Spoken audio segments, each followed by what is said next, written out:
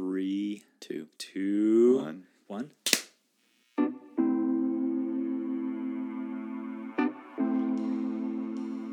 Dan, Cody, they brought us back, man. We're back in the dunny. back in the dunny. Who is they? Well, you know, seeing that we produce, finance, edit all of our own content, I guess they is really us. So we brought us back. We brought us back for another episode of #BeyondFlag. We back. We back. It's good to be back in the dunny. Thanks for bringing me back to the dunny, Cody. I'm surprised that we brought ourselves back here. So I just want to send a big thank you to everyone for checking out our very first episode. Yeah. Dan and I were pretty blown away by how many listens we saw on SoundCloud. I think we were anticipating definitely our mothers. Yeah. So So two. all the times that we had to start it for editing practices or getting it loaded up to different platforms.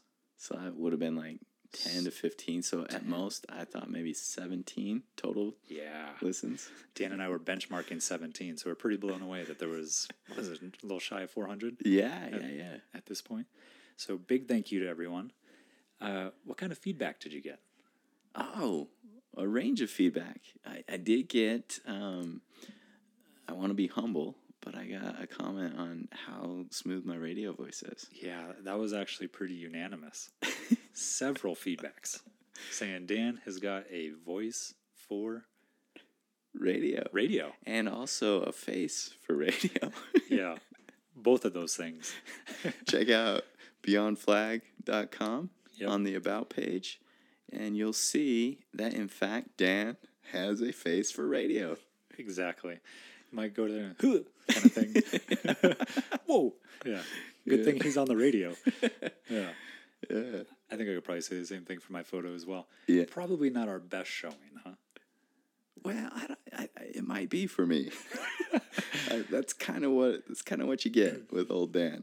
Now that you say that, I think you might be right. Yeah. Old Danny P. So what about you? What kind of feedback did you get? Same thing, that you got a voice for radio. It also sounds like a lot of people dug the Enneagram. Yeah, I heard that too a lot. I actually heard of people talking about how good it was to hear people just reference it in a loose format, and people, to me, commented on their own curiosity about where they would fall in that personality paradigm. Yeah, for sure. And it seemed like the coffee break was a fun way to sort of introduce that. Yeah. And then the other thing, the other feedback I got was that it seemed like that initial podcast really created some momentum, and people were really defending Lake Mary's merits. Huh. You got feedback like that? Power in numbers, Dan. Well, hundreds. Could you give me examples? What kind of feedback did you get that suggested this? Who's this guy from Utah saying that Lake Mary is not a lake? Was that feedback from yourself? Yeah, I wrote myself a message on Instagram. We were using all kinds of emojis, phonetic spelling. A lot of exclamation points. A lot of exclamation points. Maybe some curses here and there. But yeah, it sounds like Lake Mary, you know. We really created a thing there. Well, yeah, I don't know. You're kind of presenting it like there's this massive consensus for what a amazing, world-renowned, internationally renowned Lake Mary is. Yeah. I don't know that I heard that. Yeah. Oh, I got overwhelming feedback in that direction. Yeah, the data suggests Lake Mary prestige. How about this? Let's, for anyone listening out there, why don't you hit us up on social media and booyah or boohoo Lake Mary. Yeah. If you're out at Lake Mary, what we'd like you to do is post a photo, #BeyondFlag, most likely booyah. Or boohoo. For Dan. Well, we'll see. We'll see what the people say. Yeah. We'll see. Yeah. So do that for us. But yeah, I mean, here we are, huh? Back in the dun. Back in the dunny. Yeah. So who are we going beyond flag with today? Well, for this show, we're going beyond flag with Hannah Rose Gray, a local photographer who specializes in lifestyle photography. Her business and craft has taken her all over the world. This includes places like Singapore, London, Mexico, and, let me finish, Locket Meadow. Ooh, all the way out to Locket Meadow, huh? Beautiful Locket Meadow. It is beautiful out there. She's a small-town Ohio girl who chased the sun to Arizona. A bit ironic given her penchant for being near the ocean. And like many people who want to live near the ocean but can't afford it, Dan, you know this, they end up near Lake Mary. It's like they always say, Daniel, give me the Pacific or give me death. If I can't have either, just give me Lake Mary. Who is they? Who says that? I think that's Steinbeck or who's Shakespeare's cousin? Maybe Russian. Yeah. Tolstoy? Tolstoy. Dostoevsky? You know, both Steinbeck and Tolstoy loved writing about the Southwest. Yes. Particularly Lake Mary. Some fun facts about Hannah. Well, she's an ENFP on the Myers-Briggs. She reads at least 3 books per month, which translates into how many books per year? So 3 times. If you times that by 12. carry the 1. 12 months in a year. 12 months in a year. Subtract the 10. Subtract 10 is 40. Let's see. I'm going to roll with 36. 36 books a year. She also has millions of hobbies. Also, I don't think I've ever heard anyone refer to her as simply Hannah. It's always her full name, Hannah Rose Gray. Well, for me personally, I'm really looking forward to sitting with HRG today. She's chock full of energy and enthusiasm, which might give you a little insight into her Enneagram number. And I have a strong feeling the entire head triad will be present in this interview, which might make for a lot of intellectual fodder. My favorite. That's where Dan lives. So, Danny, Utah, what are you looking forward to over there? I got 2 big questions that come to mind with old HRG. So, first, I wonder if she's cousins with RBG. Well, Ruth Bader Ginsburg? Yeah, RBG. RBG? I mean, if I had to take it to Vegas and bet, I'd say probably not. But HRG. HRG, both G's. RBG. Both G's. I see what you're saying. Let's just throw out the 50-year age gap. Most likely first cousins. Yeah. Possibly. We'll see. Who knows? So Dan's looking forward to seeing if HRG is related to Ruth Bader Ginsburg. What's the other thing you got on the docket there? Second thing that I'm really curious about is, I know that she spends time with you and your wife, hanging out as friends, and so I've heard a little bit about her professional identity and what she does. I'm really curious hearing about the wide variety of things that she's done, and to me, it can sound as an outsider like she's taken a unique approach to being a business professional and really kind of adapted some of that. She has a lot of variety, it seems like.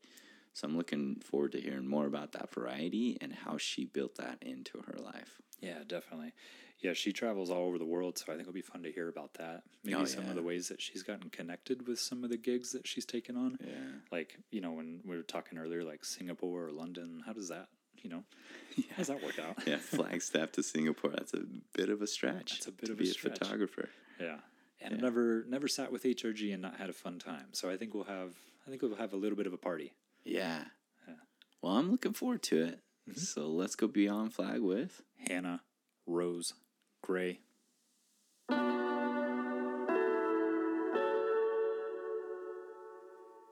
Welcome to Beyond Flag, a Beyond the Pines production, created by, with, and for the people of Flagstaff, building connection in the town we love. We are your hosts, Dr. Daniel J. Phillips and Cody Bayless, also known as Dr. Chinchilla Nice Nice. Thanks for tuning in as we go beyond flag, straight from the dunny of our observatory. Yo, Coleman, everybody. Over there, we got Danny Utah. We got Cody Be Nice right here, and sitting before us is Hannah Rose Gray. Hannah, welcome to the show. Thanks. welcome. Me. Yeah, thank you so much for coming on. I'm really looking forward to sit with you and interviewing you today. I think we're going to have a lot of fun. Yeah. Yeah. I think so. Yes. That's all I do. I 100% believe this. So where I wanted to start was just getting a sense of what you're doing now as far as a photographer and, what you do in town. Cool. So I am a wedding photographer. I've been shooting for 8 years. Well, weddings for 8 years. But I've picked up a camera since I was, 12 or so.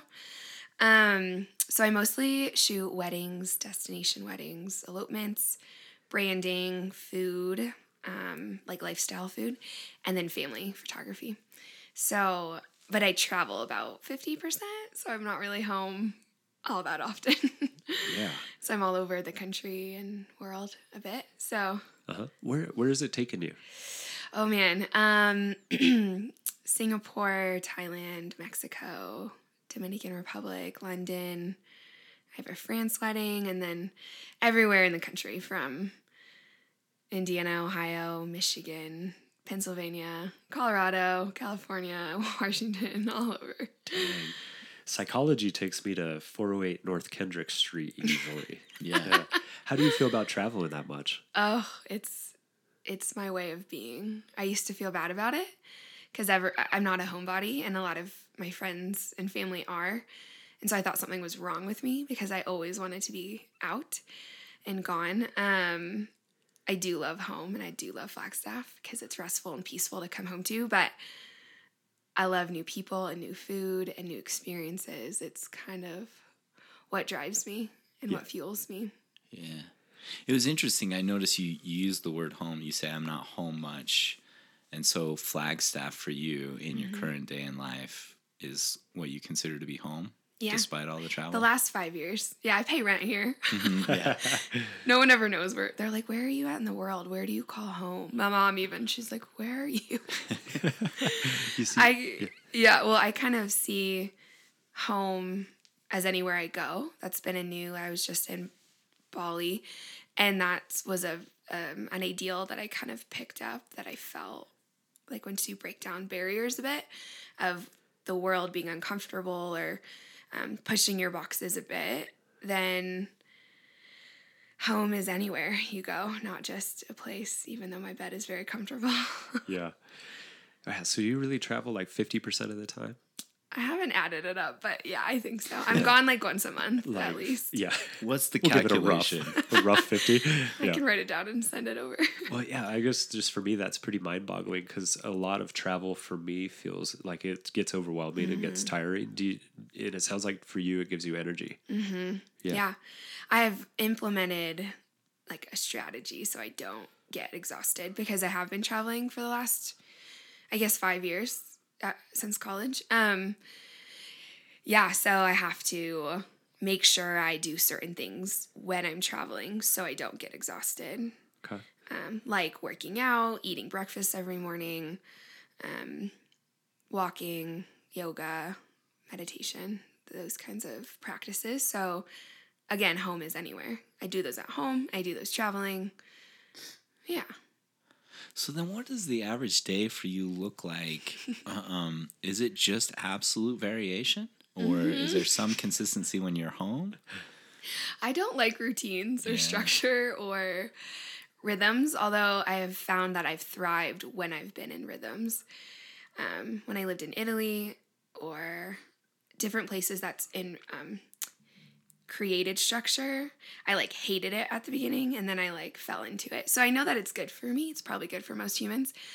But I would say that a normal day, I try, like, I kind of have a variation also, things that I try to get done. So I usually work out at 9 with some friends, depending if I wake up early and do work or not, and then work, but maybe a coffee, maybe a shoot, maybe hanging out. It's a variation of multiple things, not just the same thing every day. Yeah, I saw Because that Dan would be just boring. cringe when you said like you're not into routines. Can you imagine? I wouldn't last a week like that. It's so true. I would love to see you in that state though. So you mentioned like coffee, shoots, exercise, those kinds of things. Yes. Are pretty, as far as Yeah. variations, those are pretty regular though. I guess I have emails, working out, eating, and shoots are, and friends are probably my 4 that I attend to every day. Okay. I was curious. I see you at Kickstand a lot. Yes. And I guess I always assume that you're editing shoots that you do No. up there. No? No, I have an editor, so I don't even edit half of my work Okay. because I don't like editing because it's really tedious. Yeah. So I am doing more admin business stuff. I probably wear like 7 hats in a day, whether it be marketing, social media strategy, email, accounting, managing humans, those types of Yeah. things. As opposed to managing cats. or Yeah, animals. I manage like Yeah. human expectations a lot, which is interesting because I'm a creative. Uh-huh. But when you shoot weddings, I feel like most of the day, and then also in email, like leading up to a wedding, I'm managing emotions. Yeah. I'm talking probably 80% of a wedding day and Yeah. directing. So it's not what I thought when I got into it. Oh, sure. I guess. Yeah. How does it differ from what you expected? What do you mean? I don't really have a plan for my life often. And so I kind of fell into wedding photography and I didn't exactly maybe have an idea other than, cool, I get to shoot people during the day on their happiest, like some of their happiest moments. But I also get to shoot documentary, lifestyle, portraiture, product. So I kind of like the challenge of lighting, So I was thinking photography, technical, but you're dealing with human emotion and mothers and like family tension and family drama. And I'm a source of peace and like a random person. And so I'm like a middleman for a lot of people on a wedding day that I had no idea was going to happen. But I love people and I want to work with people. So it kind of is perfect for my personality.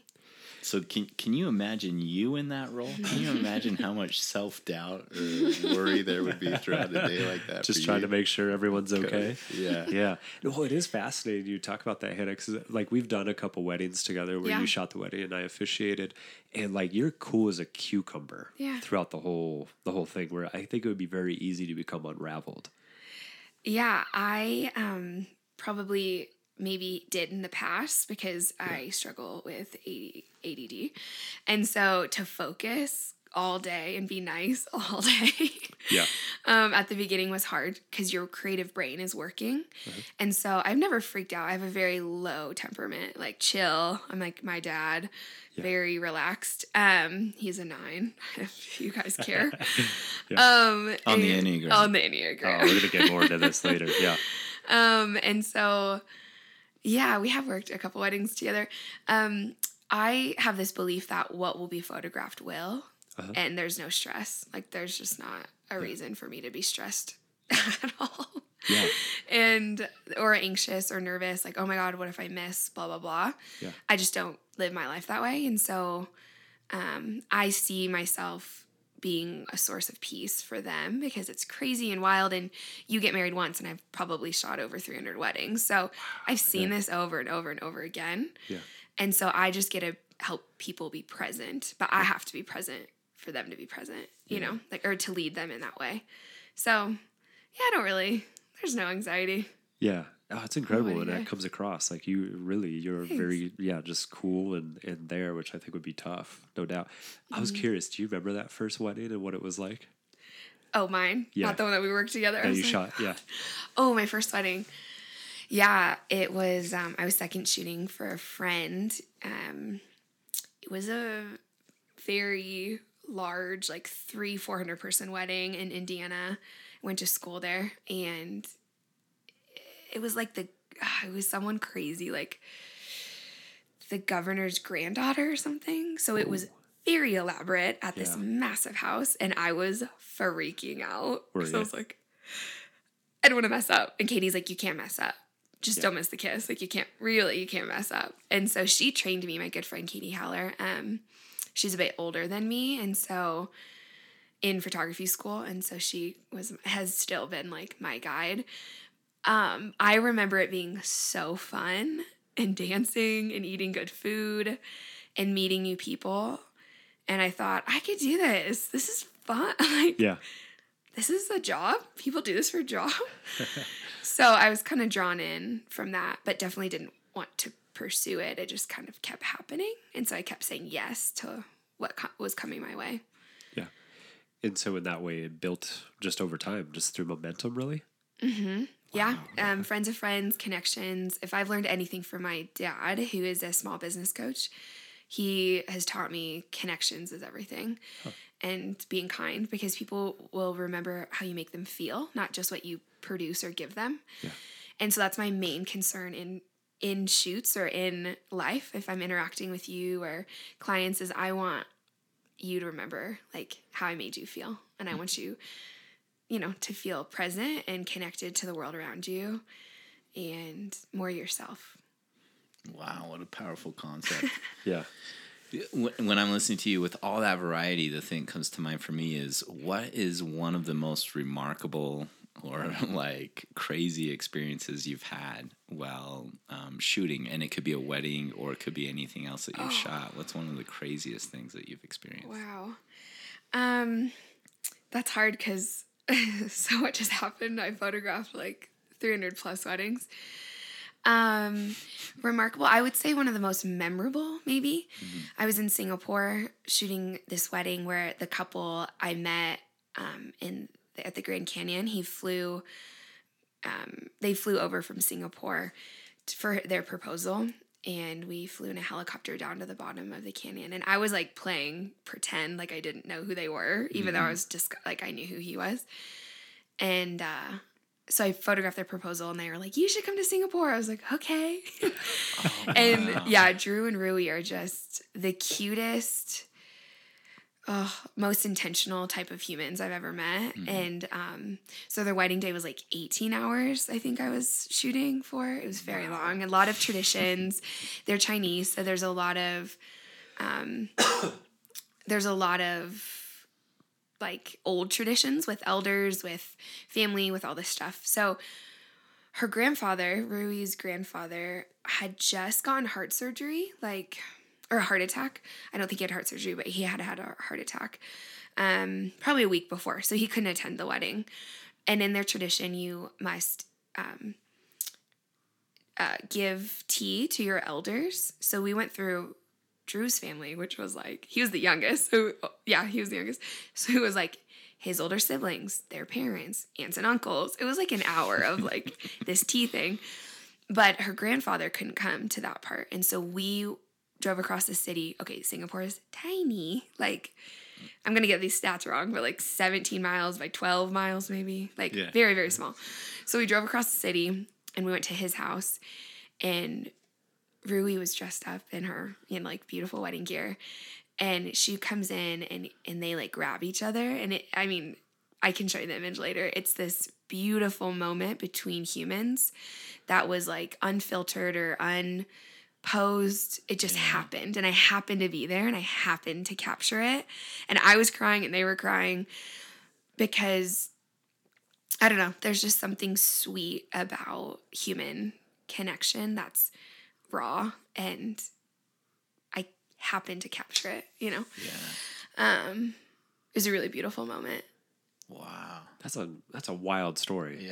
Yeah. Like starting in the canyon. Yeah. Did he get in touch with you then because you were a photographer near the Grand Canyon? Yeah, so a hashtag on Instagram. Wow. It works. Whoa. He was just searching hashtags, and I was like, "Oh my goodness, I'm going to keep doing this." Yeah. Shout out Instagram. Yeah. So I always say Instagram makes like 80% of my money. Does it really? Like, what? I'm like, yeah. So branding and marketing, it's free.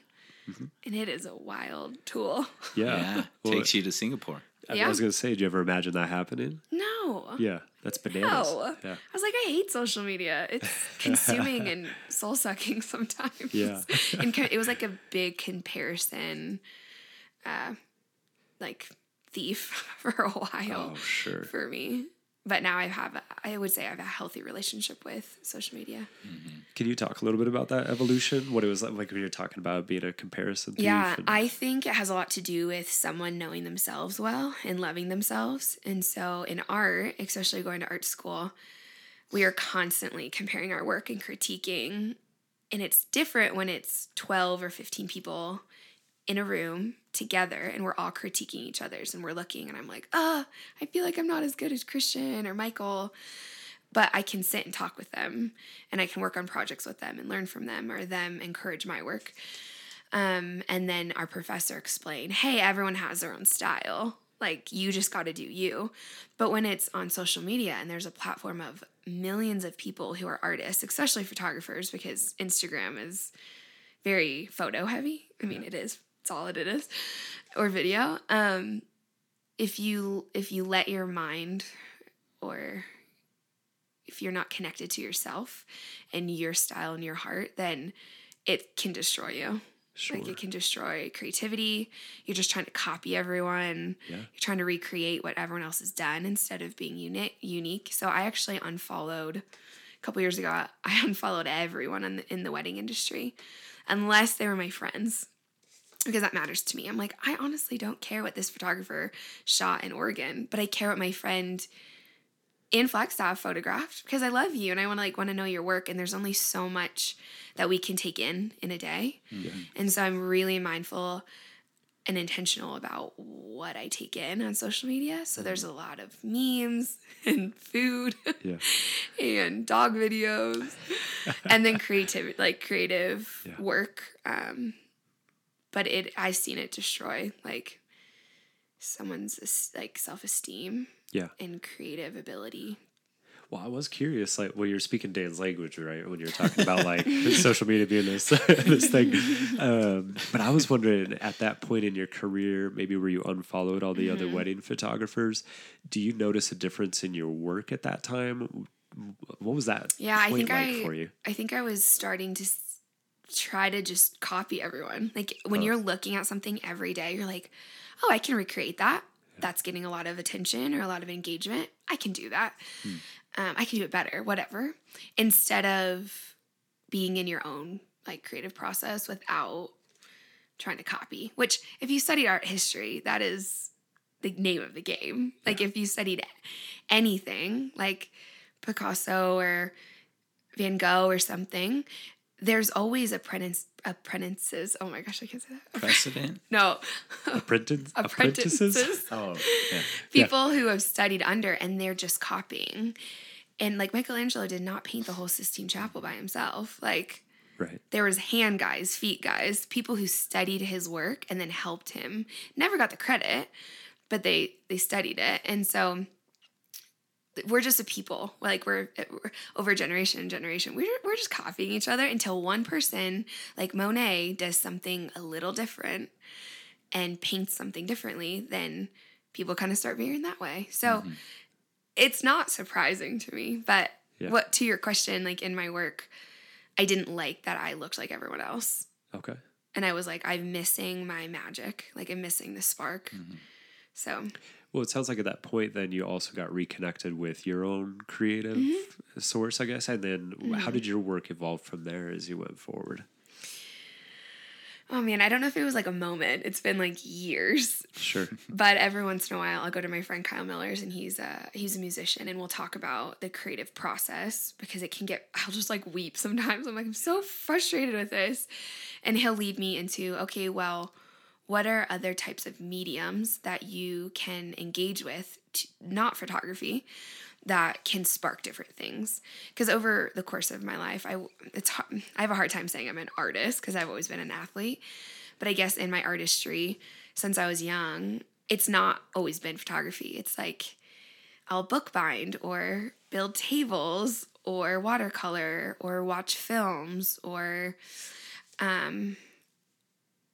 go on walks, or I don't know, just engaging differently. And so I watched myself pick up different hobbies, and like knitting I've done forever, but kind of go back to those. I think it's really important as artists to go back to the things that first sparked us when we were young, because it's like a truest form of what we're interested in, and kind of changed us at the beginning. So yeah, I don't know if I answered that. Yeah, well, that's really interesting. What you said was like, as a kid, you picked up a camera. I was wondering, can we go all the way back there? Yeah. So I think your website says you're a small town Ohio girl, something to that effect, who chased the sun in Arizona. Yes. Can you tell us about like where you were born, where you grew up? Yeah, so I was born in Findlay, Ohio, which is like northwest, kind of by Toledo, if you know where that is. We had a house growing up on Lake Erie. So I'm a water baby. I was telling Dan before, not a mountains person, but I grew up, the Great Lakes are like oceans. They just don't have salt and sharks. And so I probably have more memories growing up at the lake than anywhere else, like in the world, because we were up there all the time. Yeah. And my great grandfather built a house there, and he had in the basement, so like think of like a old like 1800s built cottage with like creaky floors. We had all of his National Geographics that he had collected since he like 1920s or something. Wow. So like floor to ceiling bookshelves of yellow. Oh, it's so cool. It was amazing. Yeah. So one day I was 12 probably, and I was going through all of these Nat Geos one day, and I've always been drawn to story, and I'm a romantic at heart, and I've always been creative, and I feel like I'm a feeler. I'm a very deep feeler. I feel things. And so I was going through them, and I picked up the image of the Afghan Girl by Steve McCurry. Mm-hmm. So it's one of the most iconic images in the world. With those sharp blue eyes. Yeah. Yeah. And so there was something in that image that I was enamored by and wanted to flip to her story, and read all about what was happening. And like, I'm pretty sure it was the 80s. I don't remember when that came out, but, and I said, I wanted to photograph what it's like to be human like this. And I want someone on another part of the world, in another decade, to understand what it's like, even just an ounce, to know what it's like to be this person. And I think photography and story does that. So from that moment on, I was like, I'm going to be a photojournalist. I want to be a work like photographer, because Steve McCurry is my very favorite photographer. He's amazing. Yeah. And how old were you at that point? 12. And so at 12, you're like, that's my destiny. Yeah, but but it was always like kind of honestly took back seat, because I was like, I can't do that. Can I do that for a living?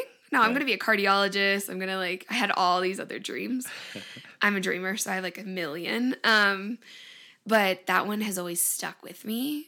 And it used to be my plan B, and then it kind of became my plan A. I didn't ever think I would be doing wedding photography. Like, I honestly thought I'd be shooting for National Geographics or a newspaper or a magazine or something like that. So I didn't have like Backstreet Boys posters on my wall. I had National Geographic maps on my wall at like middle school. And so my parents always knew I was going to travel and not live in Ohio. So they've been prepared from a very early age. I think it was maybe that year that I was like, Mom, I want to pursue photography. So she put me into a photography class at Toledo Art Museum over the summer. And we were shooting with Polaroids and film and developing it. And I was obsessed, like thoroughly obsessed. So I kind of just became attached and started shooting everything and anything. Yeah. And 5th grade, I don't know how old you are in 5th grade, but is that like 12? It's like 11 or 12. Okay, then that would make sense. I remember I begged my mom to get me like a legit digital camera for our trip out to the Grand Canyon.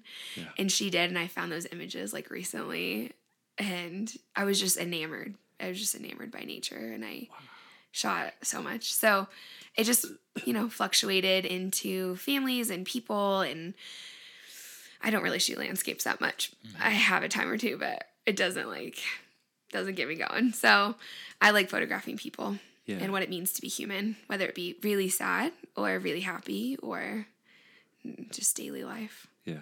Well, it comes across in your work. Thank you. Yeah, for sure.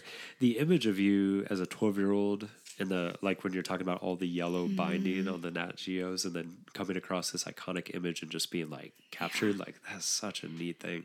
Yeah. What kind of camera are you using at age 10? Oh, I don't even remember. It was maybe like a Nikon. I had a bunch of film cameras, and then I started switching to digital, which is pretty normal around that time, like late 2000 or early 2000s. I don't remember, but I have a box of all my old cameras, and I set them up one day, in progression of when I bought them or when they were given to me. And there's a lot of them. Yeah. I don't know how many, maybe 10 or 12. But you're also kind of saying that these other ideas would come to mind because you didn't see being that traveling journalist, photojournalist as a possibility. So you thought about things like a cardiologist. So in adolescence, what was that like? Did you feel like that photography was always in the background, or would you become focused on something like a cardiologist or something else? Well, I was really obsessed with Grey's Anatomy, so I think that's where cardiologist came from. Which is back to the emotion and the relationships. Yes. Yeah. I always knew I was different, I guess, than other people. So I was like, I'm probably not going to have a normal job, but I'll try to fit in. That was always what I've been thinking still to this day, probably. And I grew up, in like a Midwest, small Christian, old Catholic, like town, a pretty white collar. And so all of my friends, are doctors, lawyers, engineers, businessmen of some sort, dentist, and I was just trying to play along, I think, for a while.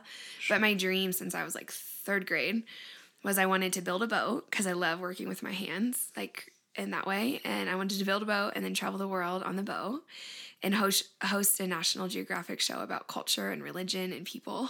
Oh, that's so cool. Yeah. I still want to do this. I was going to say, where did that, is that still? Yeah. It's still there, but I think it'll ebb and flow into something different. But I've always wanted to tell stories, and world religions has always been a really like interesting thing to me. I thought about being an anthropologist. I was like, what would I do with that? Is this all in adolescence, or are you talking about Yes. after high school as well? Or? Yeah. Oh, yeah.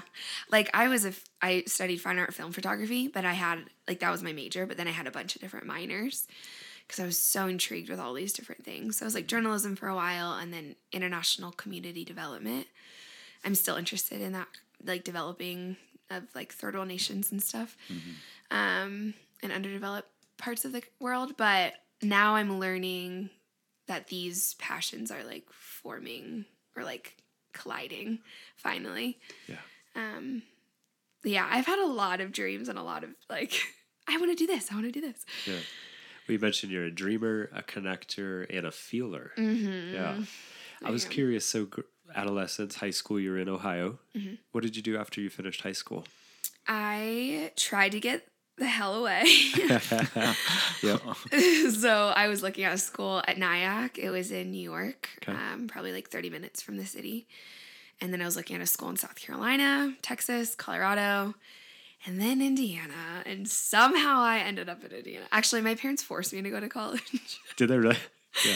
I was like, I want to go to Nicaragua and work at this orphanage. Don't tell me what to do. Yeah.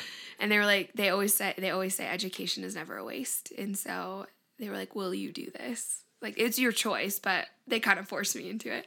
So I was like, fine, I'm doing what I want to do. My mom tried to get me to study business. I'm honestly super upset I didn't study business because that's like half of my job is business. And I love it. Like, I come from a long line, both sides of small business owners. So it just kind of made sense. Like when I was little, even I had a knitting business, and then I had like a hemp business, and then I used to write newspapers and sell them. Like I've always been a businesswoman. Yeah, you're on that business tip early. Yes. But I think due to my dreamer feeler, world and not wanting to be trapped down, I was really pushing away normalcy or what other people wanted me to do. Yeah. And so I was like, no, I'm not going to study business. That makes too much sense. Like, it's too logical. So I went to school at Indiana Wesleyan University, a small private Christian university that has brought me many good friends, but also was very hard, and I would probably never go back. Yeah. And in college, I lived in Tacoma for a while, like during summers, and then I studied abroad in Italy. So it gave me that opportunity that completely shifted my life. I say it's my unintentional self-intervention. Like I didn't know I needed it because I was a yes girl and I said yes to everything, and I didn't know how to rest or say no. Like I had 1,000 things, and then Italy just halted me and reframed my life at 22 or however old you are at senior year of college. And so you were studying abroad. How did that epiphany come about? What happened? That was I think it was 5 or 6 months that we were there, and we lived in a small town named called Orvieto, which is like an hour and a half northwest of Rome. You have to take a little funicular up this like hillside mountain to get to the town, and only probably like 2,000 people live on top, and then Orvieto Scala, like below, was more. So it's a small medieval town that no one spoke English. So there was like 22 of us students, and my professor, Prof. Dahl, who was like the director, he's from Ohio, used to live and then moved to Israel to be an architect professor, and then met his wife Sharona, and then they moved to Italy. And he was probably thus far, one of the most influential people in my whole life. And I was able to go back last year and tell him, and he was like, I didn't know if anything hits with you guys. I'm like, no. So his words throughout the time, and just Italian culture is slow. It's about family. It's about food. It's not rushed. And my soul, I feel like, is like Italian. And I finally like connected and like was able to like slow down and enjoy life. Like that's what Italians do best is enjoy. Like they're romantic and they enjoy every bite of food they eat and every conversation they have. And to me, they're present. And so I learned how to be present in a space, in my surroundings. And Prof. Dahl really taught us how to like get lost in a city and not have expectations, but let the city and the people affect us, and how our art is affecting the world around us. And so how to be connected. So a lot of my practice, I think, in my photography now has to do with his teachings of coming back to the why, and coming back to, hey, it's not about impressing people, and it's not about like trying to impress me or your students or whatever, or your peers, but it's why are you here and what are you doing? So his life was very intentional, and there's just certain words and phrases that he spoke that shifted my whole being, honestly. Wow. It sounds like that really has translated into your work going forward from that point.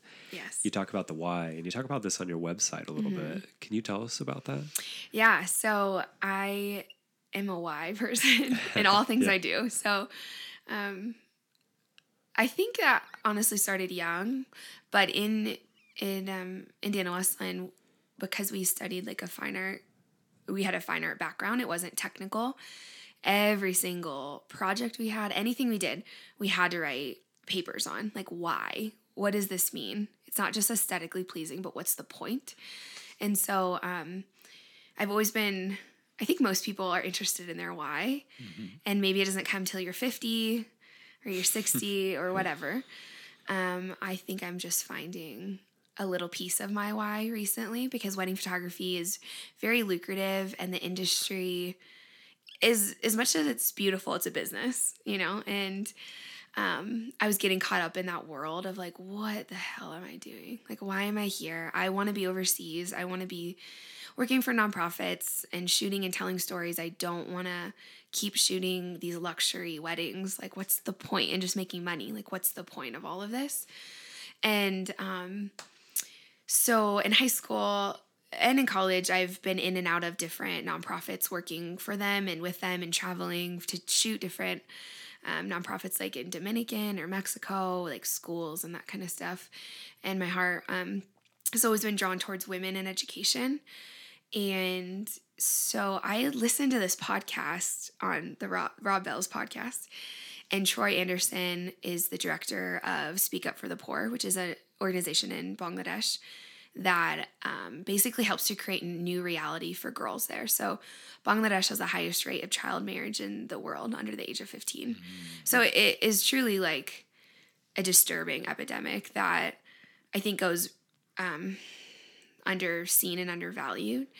But these women, education is, we've seen over time through the developing world that education can, in fact, shift a whole nation. And you see this in Africa, and there's all these studies done. And so I was just drawn in by this podcast. And of course I started crying, because I don't cry in movies, but I cry like in real life. And so I was more interested like in this. And then our friend Allison in town, she actually used to live near Troy in Bangkok in Thailand. And she's like, oh, that's one of my friends. I can get you connected with him. Because I was like, I want to go over there and photograph. Like, I want to tell these stories. I want to do like marketing for them, because nonprofits need they need good imagery to continue what they're doing. That's just, we're an image-based heavy culture right now. So I recently went over, it was in August, I went over to Bangladesh to photograph for them and meet the girls, and it was amazing and really hard to see a reality of women that didn't have what I have. Like, their dads aren't helping them pursue their dreams, and they're married off at age 15, and then they just have babies, and then they die in a village, like, and they never get to pursue the thing that's like their why, I guess. So I have found this space in between my business and my passion, or like nonprofit work, to collaborate. So I give a portion of each wedding to this organization to help these girls pursue their dreams. And it gives me more of a reason to shoot, not just shooting these and making money and packing it away. But I like to live within my means, and it'd be great to make a lot of money and then give a lot of it away. That is my dream. But at the same time, America is just sometimes really greedy, and the wedding industry is like a really greedy place, in my opinion. So I'm like, okay, so these girls that I photograph, these women, they have found their loves. And maybe that is modern thinking. But I know after talking to those little girls, like, they want to marry for love too. Like, it's this human thing that we all want to be known and seen and heard in romance. Like, I think we're not all logical beings, you know? So my business supports Speak Up, basically, is and it gives me a reason to shoot, not just.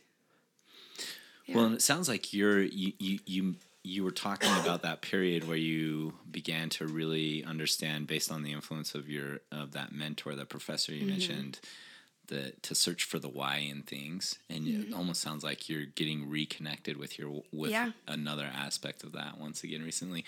I wonder what happened after that study abroad year. What happened after you finished college? Where did you go from there? Yeah, well, I was supposed to move to Hawaii, but plans fell through.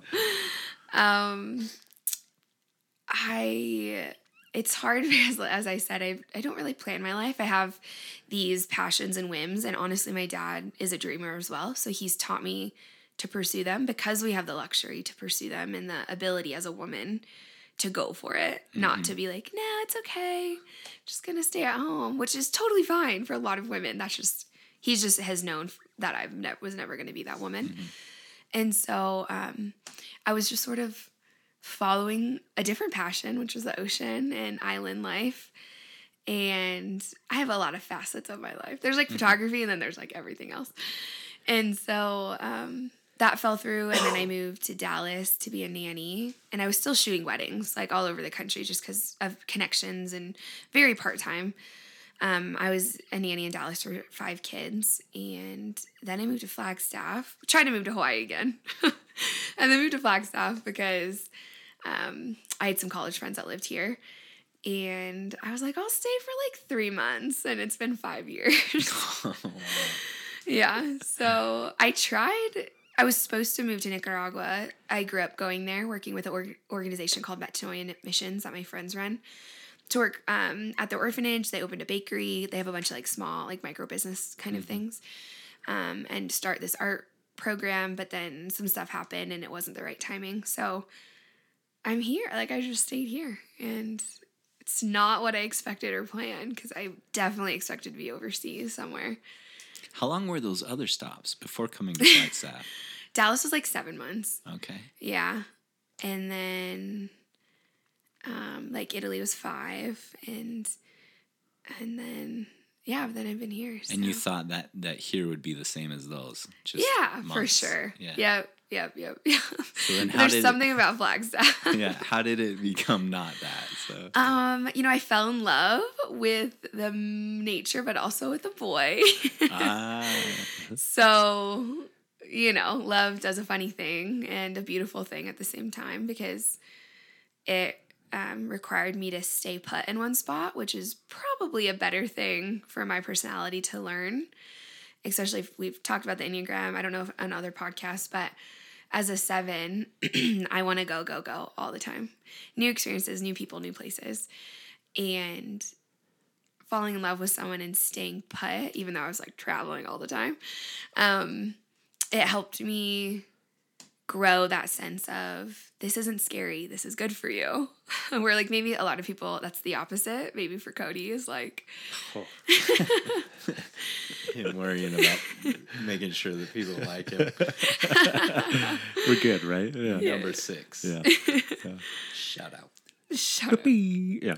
So, so Flagstaff just kind of like it pulls people in. Mm-hmm.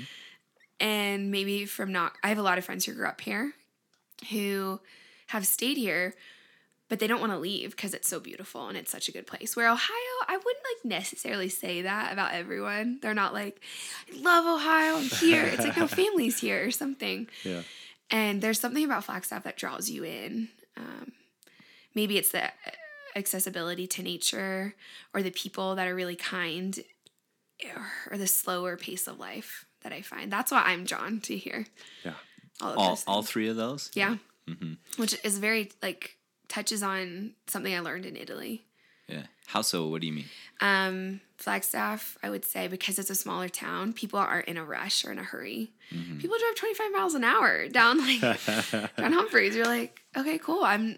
Actually, there is no place to be that I really, and I think nature does this thing to us when monsoons come or when there's a snowstorm that you have to stop and pause. And there's something about beauty that I've found in Italy that I've found here that people have found that they're drawn in and they're reminded that we're not the only ones here. Mm-hmm. That nature and beauty and creation actually has a say in our lives more than we're trying to change it. It is trying to affect us, I think. Mm-hmm. And that's what I love about monsoon season is like everything just kind of slows down and people just stop. Mm-hmm. People respect it. People respect nature here. Yeah. I continue to find myself enamored with the variable of accessibility. Mm-hmm. And you're just talking about like how accessible nature is. Yeah. And I guess like to me, it just seems like those two things go hand in hand with health. When you're outside and when you're connected to nature, like you just feel better. Yes. What are the ways that you get outside? Ooh, great question. I picked up this practice in Italy. Every morning before anyone would wake up, I would go on a walk at like 5:30 every single morning because it was like the only time I got alone time all day. And as you know, I'm an extrovert, but I'm very much an introvert and I need to be refilled. But I found that it has to be through nature. Like I can't just sit in my room and be refilled. I'm like, okay, can I like go hang out with someone? Yeah. And so here in Flagstaff, I try to go on a walk most days, whether that be in the morning or the afternoon or for sunset. I really try to go find the sunset in the summers. Let's see. I try to ski. I'm not well. I sprained my knee if you can do that. I hurt my knee a couple months ago, and I was like, this is why Hannah doesn't ski. I love adventure and I love extreme sports, but more like water extreme sports. Snow is water, but not as much snow. So I wish I could be in that culture more, but I'm not. I ride bikes. My friends and I go out on boats, like on Lake Erie in the summers. I try to find myself, I run. I trail run a bit. Not a lot, just a little bit. And yoga in the park, that kind of stuff. Yeah. Swimming, but not really in Lake Erie. It's kind of questionable. Dan refers to it as Lake Murky. Yeah. What was it? Can we bring that up? Because I think people that were raised here, they just see that as what lakes are supposed to be like. No. Yeah. And they're not. This is surprising. In your intro, I alluded to this thing of like, give me the Pacific or give me Lake Mary. Like it's the next best thing. Yeah. Am I wrong? What a great lake, Lake Mary. Yeah. I've swam with goggles in there and I just close my eyes the whole time because I'm like, I actually don't want to see what's under here. Yeah. What is under there? Mud. It's just murky. Okay. Yeah. So it is Sometimes muddy. it's clear. It's like Sometimes. swimming in silt. Yeah. So you had referenced being an athlete. You referenced that as part of your being and your identity. So what did you do as an athlete early on? And was that through some of the water sports, or was it through traditional sports? Or? Totally. So I have I could swim before I could walk. So my mom was like a diver in college, and my dad's a golfer. So I actually played both of those sports in college, and I still play both those sports. Or play. You can't really play swim. But yeah, I tried all the things, and I always came back to swimming. I was like, I need to be in the water. It's just where I know myself best. And so yeah, I swam on a swim team since I was like 5 or 6 through high school. And then I got a little burnt out. So I was like, I'm not going to do this in college. And I wasn't that good. I just love being in the water. And then I golfed. I played soccer a bit. I played softball. I played basketball. I don't know. I tried all of them. And gymnastics was a big part of my life for a long time. And then I started practicing yoga when I was in middle school. So I still practice yoga. But now how those interact with my life is I'm training for a triathlon. So I've kind of done those throughout, like growing up, sprints or Olympics. Me and my dad used to do this cycling tour called GOBA, Great Ohio Bike Adventure. Oh, cool. And it was like almost 400 miles. It was 1 week in Ohio or in the summer in Ohio, a different part. And you would put your like camp gear on this truck. They would drive it to the next city, and you would ride 80 miles or something. Get like unpack, put your tent up, go have fun. It was like thousands of people. So I did that like 9 years of my life. My dad still does it. It's so fun. Thousands of people? Oh, yeah. Like 4,000. That's insane. Yeah. So that was a massive thing in my life, was like cycling with my dad, playing golf. So you're talking about like being on a cycling, like a road bike. Yes, a road bike. Yeah. I've mountain biked a few times here. It's fun. It's very fun. It's very different than road biking. How's it different? I wish we had video of this right now. Oh, gosh. I wish we had video of Cody on the bike too. I definitely fall. It's so exhilarating though. It's quite, like I'm quite addicted to it, but I'm not very good at it. And the riding here is like really intense, like in Sedona. So where have you ridden at? Where are some of the trails that I don't remember the names, but like the trail behind Mariposa, like going into West Sedona. I don't know what that I don't know what that trail's called. Oh, okay. Yeah. Well, I've only ridden in Sedona. I should probably try here. Oh, okay. Yeah, you might. There's some here. You could do Campbell Mesa. Good Campbell. Yeah. Okay. Maybe I will. Yeah. Less intense. Oh, I love that.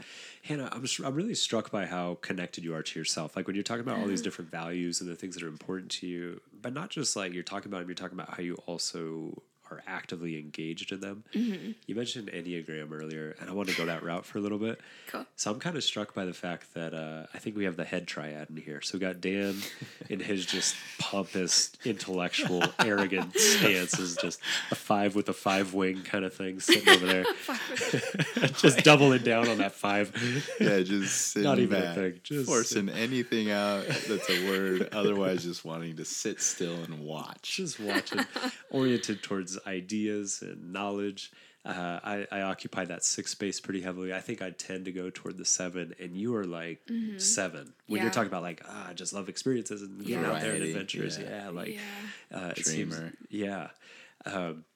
I guess I was curious to know a little bit about, you mentioned earlier studying the Enneagram. What have you come to know about yourself or about life through that lens? That is a big question. Yeah. So, the Enneagram has been a recently trendy thing, especially in the Christian world right now. So it's interesting because I don't like to talk about it all the time, but this space I will talk about. Okay. Yeah. One of my friends in college, like sophomore year of college, introduced me to Enneagram. So I don't know how long ago that was because I'm 28, so a while ago. He introduced it to me because him and his girlfriend, I think, were arguing, and his therapist had introduced it to him, and they used it as a way to deal with conflict. Okay. And so I was like, okay, this is interesting. So then I started reading. There's no podcast out there at that time. I feel like Enneagram podcasts are the last like 3 years maybe. Yeah. But there's a crap ton of books. And so I'd go to the library and rent like 7 books at one time about the Enneagram. And I don't do this, but a lot of people identify people too early. So he was like, "You're a 6." And I was like, I actually don't feel that at all, but okay, cool. Anything but that. And I was like, I think I'm a 7. Like after reading it, like a couple books, I was like, I think I'm a 7. And he's like, no, you're a 6. And I'm like, this is so annoying. Okay.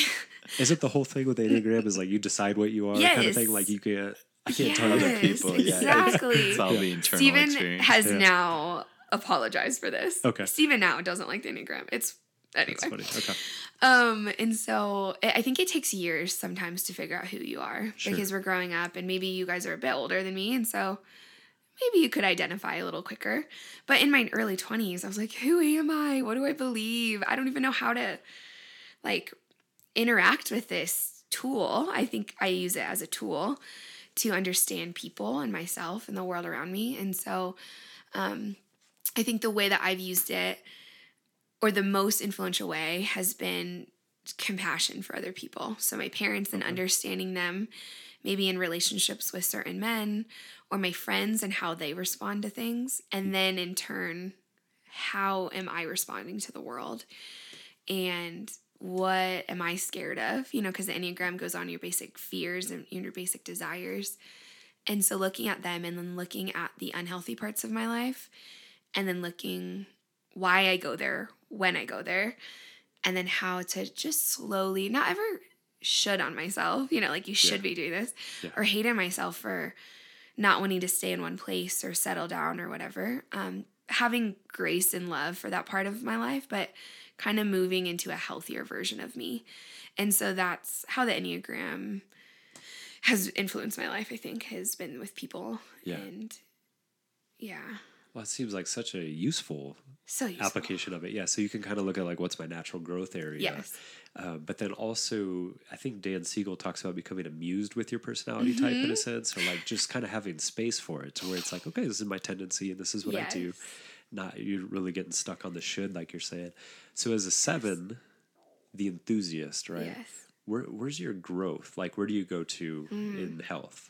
Yeah. So for, those who are listening who haven't listened or studied the Enneagram, I'll just give like a little bit about 7. 7s are the enthusiasts, and we love adventure and new things and new people and new spaces. I don't think I ever not have a plane ticket somewhere. Yeah, like, I don't think that's totally possible. Yeah. It is. Okay, 5. Number 5. I'm curious though. Where do you go in health? Yeah, I go to 5 in health. So, yeah. So, 7s are honestly just trying to avoid pain. And I think the way I grew up with a little bit of a chaotic home, I had to face pain early on, or I knew I wasn't going to survive, like, emotionally in this world. And thanks to my mother, like, putting me in therapy at a young age, I would say 7s are scattered and they have a lot of hobbies and a lot of new people intrigue them, and life is always half full. Like, the cup is always full. It's every single morning. I'm like, cool, what are we going to do? Like, where are we going to go? How are we going to have fun? With the idea of like, how can I avoid my pain with fun, So wait, what was your question? where do you grow, or where do you grow? Go toward, in health? So I've watched myself, I turned 28, in like a month, so I round up. I'm almost 28. In the last year of my life, really focus on this, because I think I was frustrated with myself a little bit. And so I've used the Enneagram towards trying to stay in one place and be in my body and be present and not, the word FOMO is really big for 7s. So like fear of missing out. So being like, hey, tonight I think I'm just going to stay in and not go out and be with myself. Yeah. And that was like really hard. Sounds amazing. Dan's like, just. It's really hard for me. For sure. It's really hard to do. Well, it's the antithesis, right? Because you're oriented toward experience. Yes. Mm-hmm. Yeah. And so, like, to stay at home and there's the idea that you might be missing out on something could be like, that's very relevant and large. Yeah. So I see a therapist in town. She's amazing and she's really influenced me. And I know you both of you are, so I know you like this conversation. And you'll enjoy sick this. Jollies over here. Yeah. So my counselor therapist person, she has helped me create these mantras and these ways of being that, like, you are exactly where you're supposed to be. Yeah. And what could have happened would have happened, but it didn't, you know?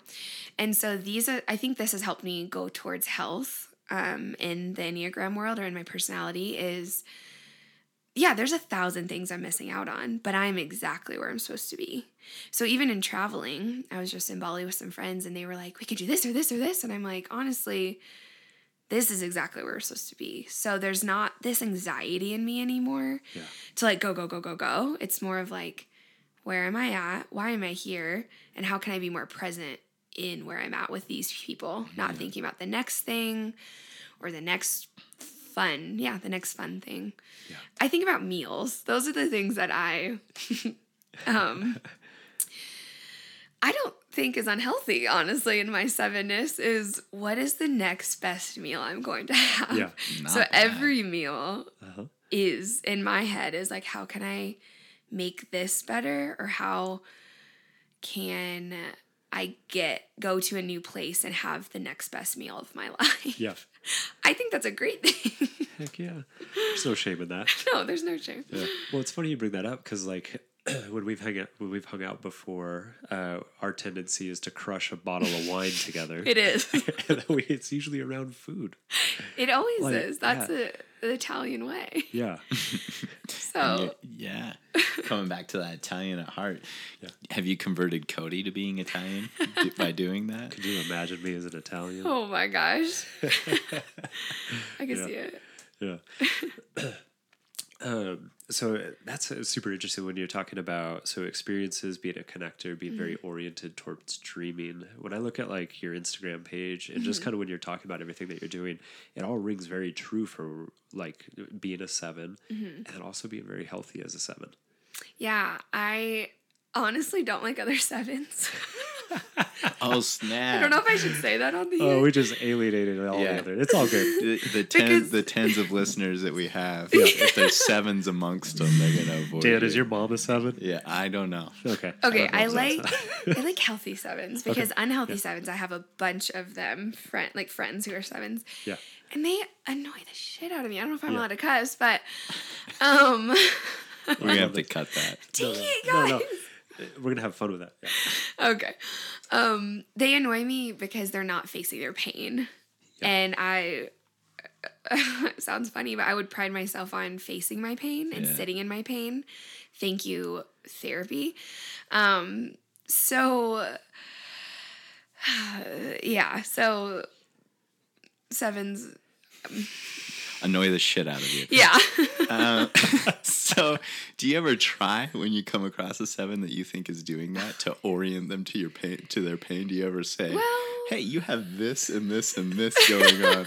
That must be painful."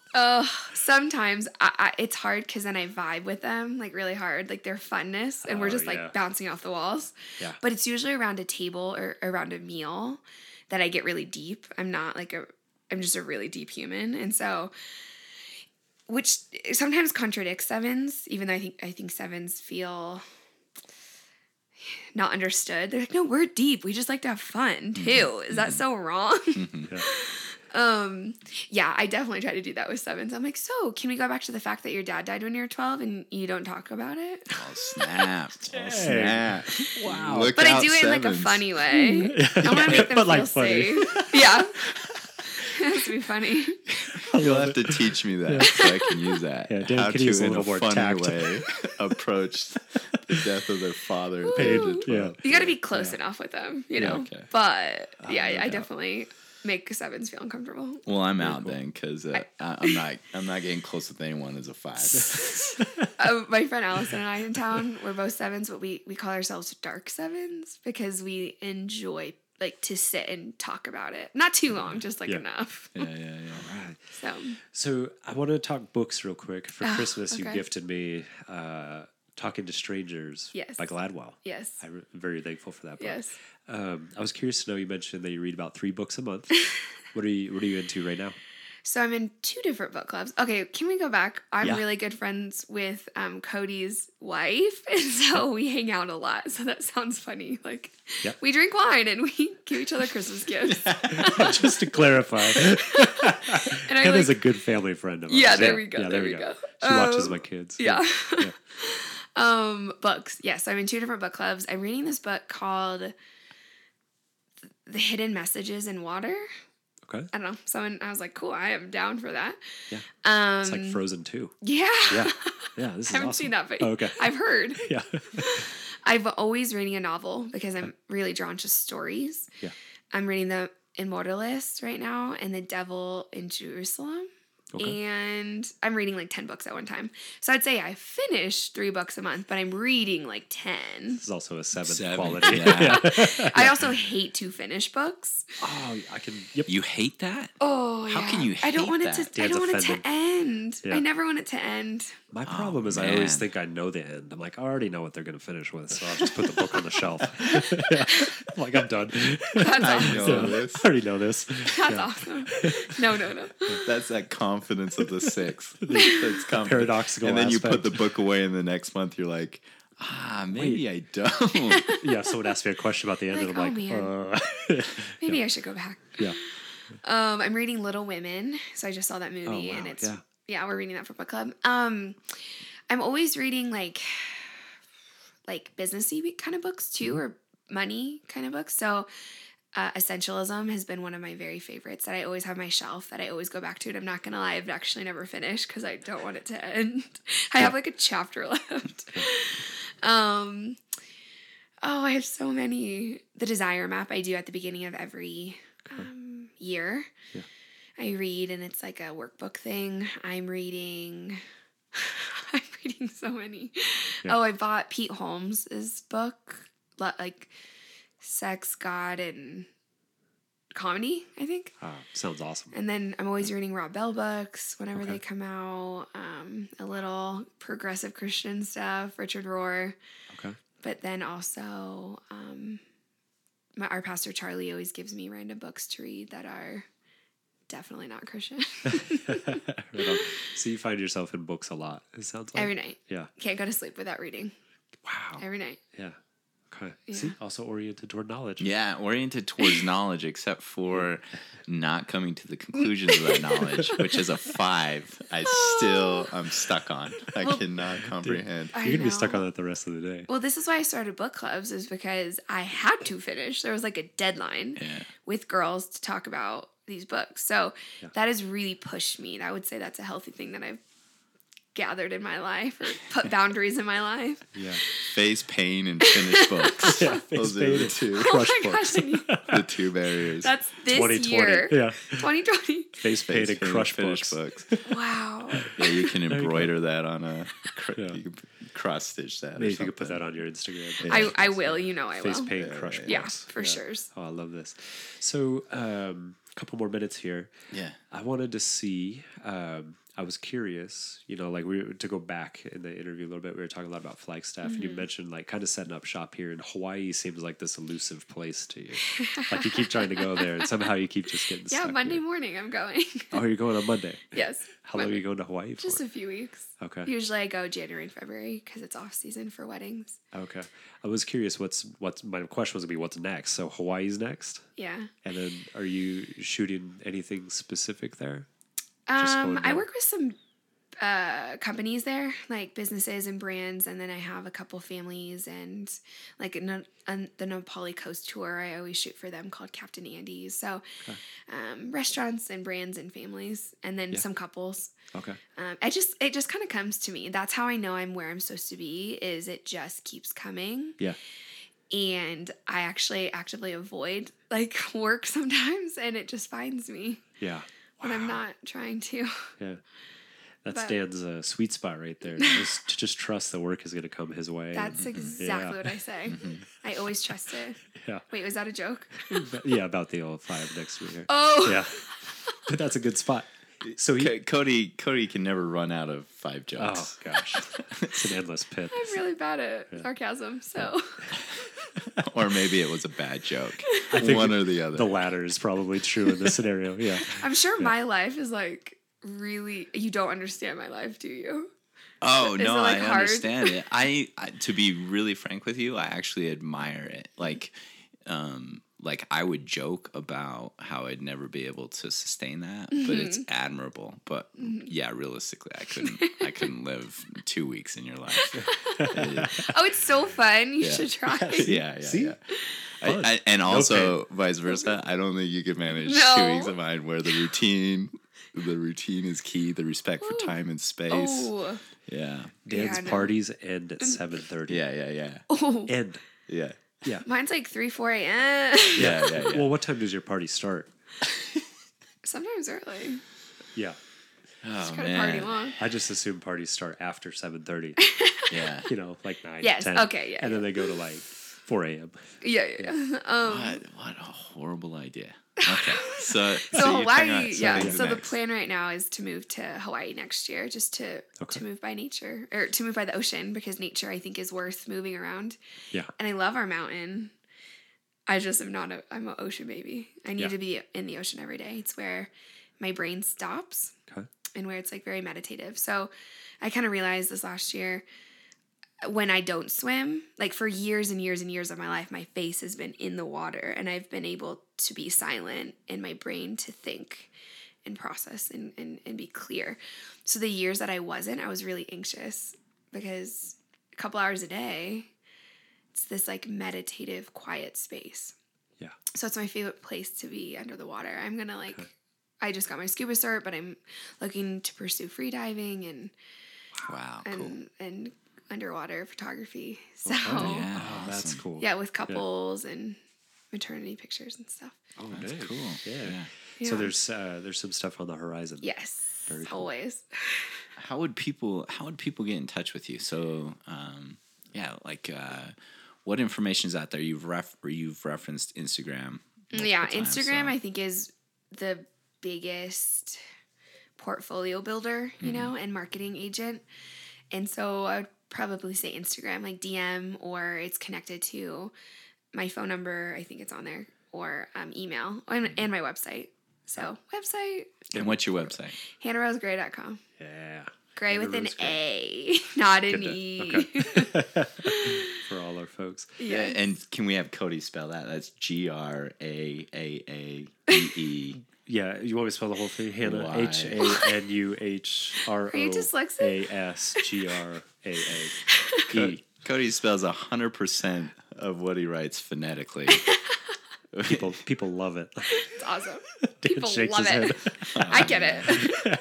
I love watching people try to read what I Oh, create. yeah. Yeah, it's just so I'm much similar. fun. Yeah. Yeah. But back to Flagstaff, because I Yeah. think that was your original question. I love traveling, but there's something about Flagstaff that I think I want to come back and buy a house here, because of the people. I think for me, it has to do with people, and it has to do with accessibility to Sedona, Grand Canyon, Zion, Yosemite, Mexico, California, Colorado. All the places for experiences. Yeah. Well, and you just kind of led us there, but I was curious, like in a few sentences, if you could summarize what is Flagstaff to you, what does it mean? Oh man, Flagstaff has been healing. It's been a space where I don't have to try to be someone. I'm just accepted for who I am and how I show up in the world. It's been restful. It's been, people just aren't trying hard here, in my opinion. Maybe in the athletic, degree of, we have ultra athletes and Olympic athletes. Yeah. But again, they're just pursuing their dream. Yeah. And so Flagstaff has been freedom for me and exploring who I am as an adult. Yeah. I think it is something different to everyone based on how you interact with nature here and how much you get outside, and then how much you interact with the community here. Because I love small towns. Like, I love running into people at Sprouts. I love going to the bar and knowing my bartenders. I love like having a therapist and seeing her out. It's good to be known, and I think Flagstaff for me has been a place to be known. Yeah. Oh, I love that. Yeah. Hannah, for me, this has been a super bitchin' time to sit with you and to talk and get to know you more. Again, I'm struck by how well connected you are to yourself and to other people. Thank you, Dr. To the natural world. Yeah, it's Dr. Nice. Dr. Nice. Dr. Nice. I'm Dr. Be Mean. Yeah, thanks so much. It's so inspiring to listen to your journey and that you take on things. You almost sound like a person that just says yes to whatever experience comes, which is really powerful. But for me, similar to what Cody just mentioned, I think it becomes even more empowering listening to you, learning to understand yourself, to know actually what is good to say yes to and maybe what's not. So thanks for sharing about that. Thank you for your questions. Yeah, we'll look forward to seeing what you put up on the gram. Thanks. Yeah.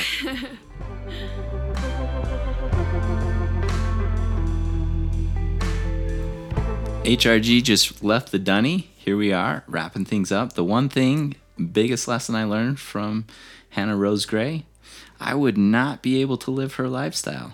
Wow, man, she is all over the place. She is. Yeah. In really cool ways. Really cool ways. Old Dan would not survive. I think you'd have a hard time with that lack of structure, maybe. Routine. Oh, being flexible with time and space so consistently. Yeah. It's impressive that she's able to do that. Like when she's talking about traveling 50% of the year. Yeah. What would that be like for you? Oof. It'd be, so here's the thing one thing I picked up from her is she does have a routine, essentially. It's like the thing she named was eating breakfast, doing yoga, meditating, going for a walk in the morning. Yeah. I actually think if I could incorporate all that, I do think you can travel and have routine because you have a routine with the way that you travel. Yeah. So I think if I were to develop that, I could. However, it would certainly be a process and it'd probably be a slow going with a learning and curve. Painful process. But anyways, what a creative person who's figured out a lot about themselves and learned to apply that to what they do. Yeah, and she talked about turning 28 in a month or something, but she talks with incredible wisdom about her own life and just all of these, again, like I think we talked about in the interview, just values and principles and things that she's connected to that I get the sense to really bring her or sources of health in her life. Yeah.